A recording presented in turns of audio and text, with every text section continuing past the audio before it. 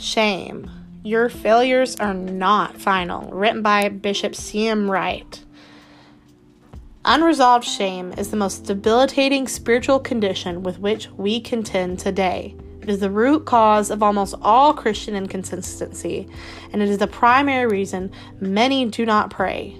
It is the foundational reason for almost all backsliding. Let's examine shame and its effect upon the lives of God's people within these next few weeks. This is what we'll be going over, and I hope that you enjoy it. If you need the notes for this lesson series, they are on our link tree, which is on our Instagram and in the description of this podcast. We hope you enjoy.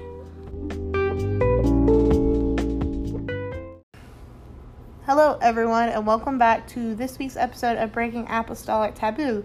I am Bailey Romans, and this week on our lesson series, I think I said last week that this would be our last episode of shame. It is not. I'm not sure how many more episodes we have left, but it's not as many as I thought. So,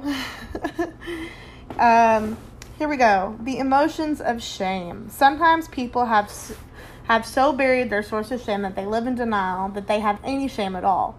However, the evidence of shame are irrefutable. Are irrefutable. Shame has many distinct symptomatic emotions which the person of shame cannot bury. I don't know what that word is. If these emotions are resident in any individual, it is sufficient proof that that shame exists and their being if they deny that they have any shame at all. I feel like I can't read today. Those who would minister to those with shame will occasionally encounter those who will vehemently deny that they have shame. Using this list of emotions is one of the only ways to begin to persuade someone to consider their situation and to allow themselves to be helped. While all of us in a normal life have or will have some of these emotions on occasion, those without shame work their way through them relatively quick. However, those with shame find themselves experiencing many of these emotions repeatedly. Those with the most debilitating shame will find that some of these emotions are almost always present with them as a matter of daily life. It would be a very rare thing to find someone with all of the listed emotions. In fact, some people with shame will have what appears to be extreme opposite of some of the itemized emotions, as discussed in the previous section, the lifestyle of shame. However, those emotions which are revealed when we least expect them to be will be directly related to the cause of shame that they do have. Some of the below listed emotions will seem synonymous of the same condition, but in reality they are so different for different people. One of the most important things to remember when dealing with the emotions of people with shame is feelings do not have to be true to be real. This point must be made to those who have come to the place of believing that everything that they feel is true because they feel it. As long as they believe that they will never be free, feelings and facts are not synonymous. Feeling something does not prove that it is true. While this is not an exhaustive list, many of these emotions of shame are inferiority, depression, embarrassment or extreme fear of embarrassment, humiliation, hopeless, loneliness, helplessness, feelings of being flawed, damaged, etc., disappointment, and or extreme grief over lost opportunities, dreams, hopes, plans, loved ones, etc., regret, usually with deep sorrow, alienation or abandonment, feeling unclean, dirtied, or soiled, abiding anger, quick temper,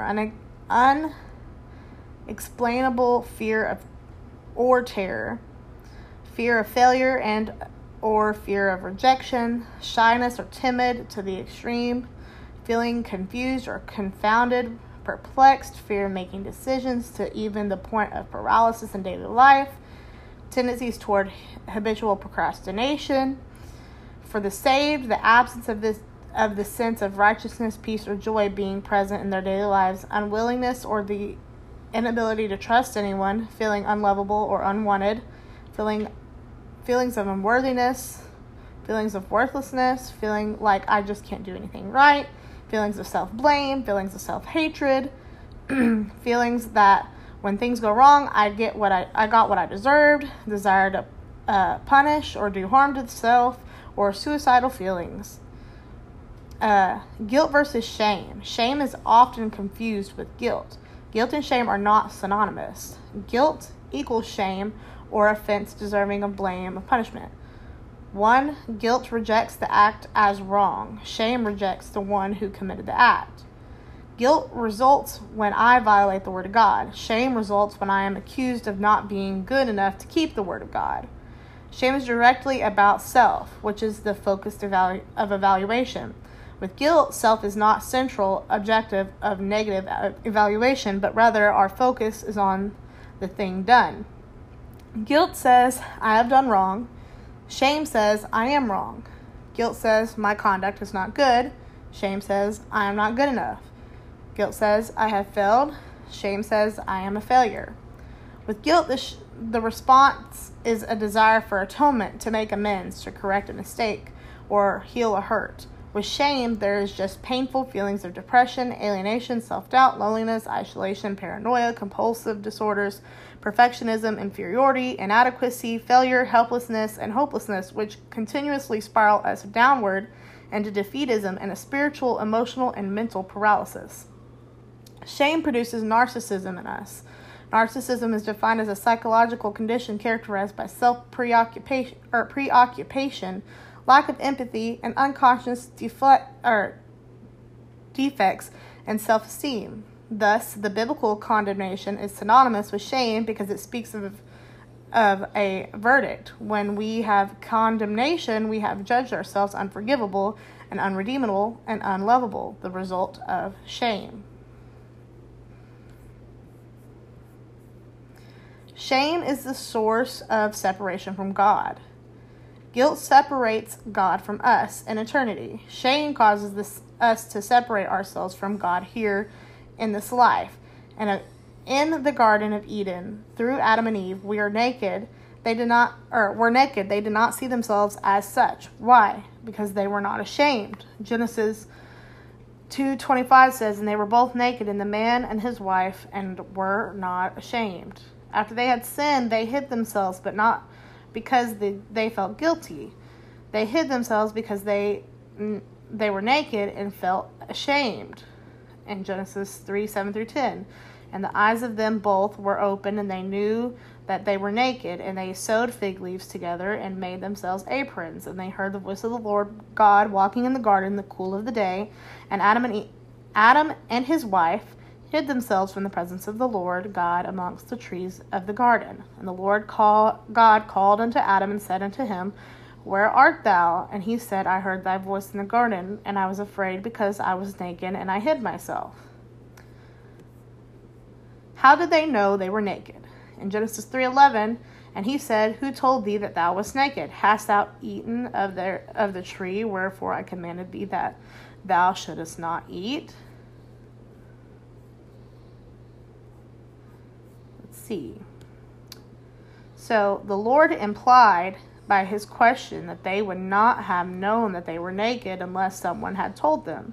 Who told them? Revelations 12:10. And I heard a loud voice saying in heaven, Now is come salvation and strength in the kingdom of our God and the power of Christ, for the accuser of the brethren is cast down, which accused them before our God day and night. The most frequently used appellation for adversary in the Bible is devil. I don't know if that was the right word I said. Oh well.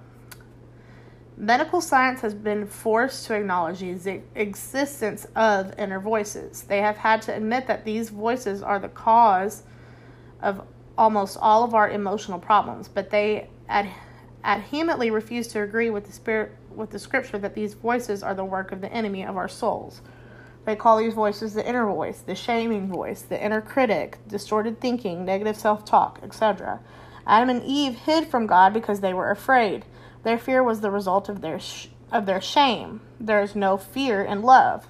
The problem was they had lost the ability to believe that God could love them, which is shame. In 1 John 4:16-19 it says, And we have known and believed that the love that God hath to us, or that God hath to us. God is love, and he that dwelleth in love dwelleth in God, and God in him. Herein is our love made perfect, that we may have boldness in the day of judgment, because as he is, so are we in this world. There is no fear in love, but perfect love casteth out fear, because fear hath torment. He that feareth is not made perfect in love. We love because he first loved us.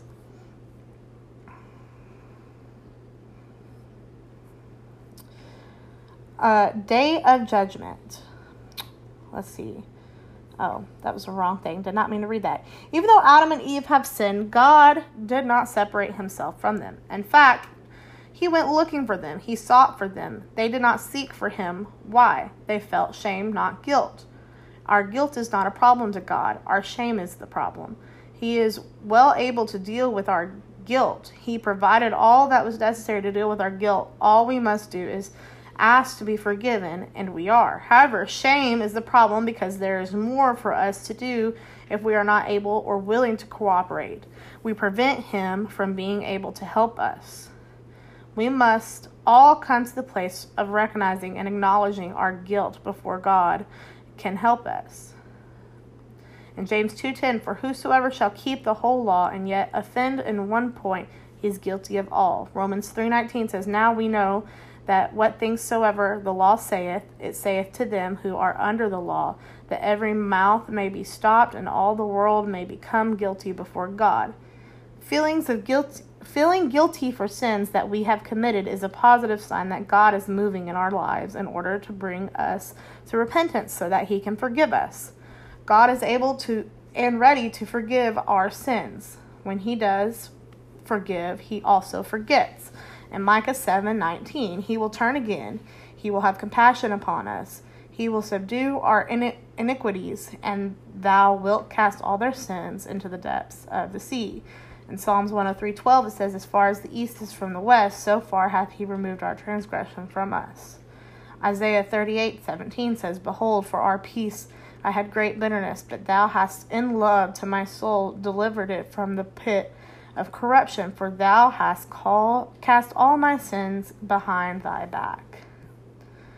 The Lord wants us to accept his forgiveness so that we may be able to forgive ourselves and put our past into the past and leave it there. Only then can we go forward in him unencumbered. Philippians 3:13-15 says, brethren, I count not myself to have appeared, but this one thing I do, forgetting those things which are behind and reaching forth unto those things which are before. I press toward the mark for the prize of the high calling of God in Christ Jesus. As long as I have a past that I am unable to let go of, I will have no future in God. If there's anything in my past that I cannot think of without the memories producing feelings of pain and anger, etc., then I am not free. I am not healed.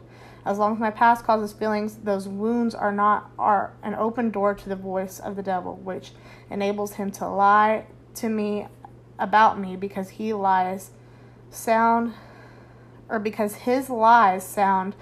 and feel believable. I am shamed. The deception of the shame paralyzes me. And that is all we have for this week's episode. Sorry, I was struggling to talk a little bit. It's been a long day, and we're getting close to the end of the school year. So I hope y'all have a good day. Thank you for joining us this week on Breaking Apostolic Taboo. I am Bailey Romans, and let's start talking.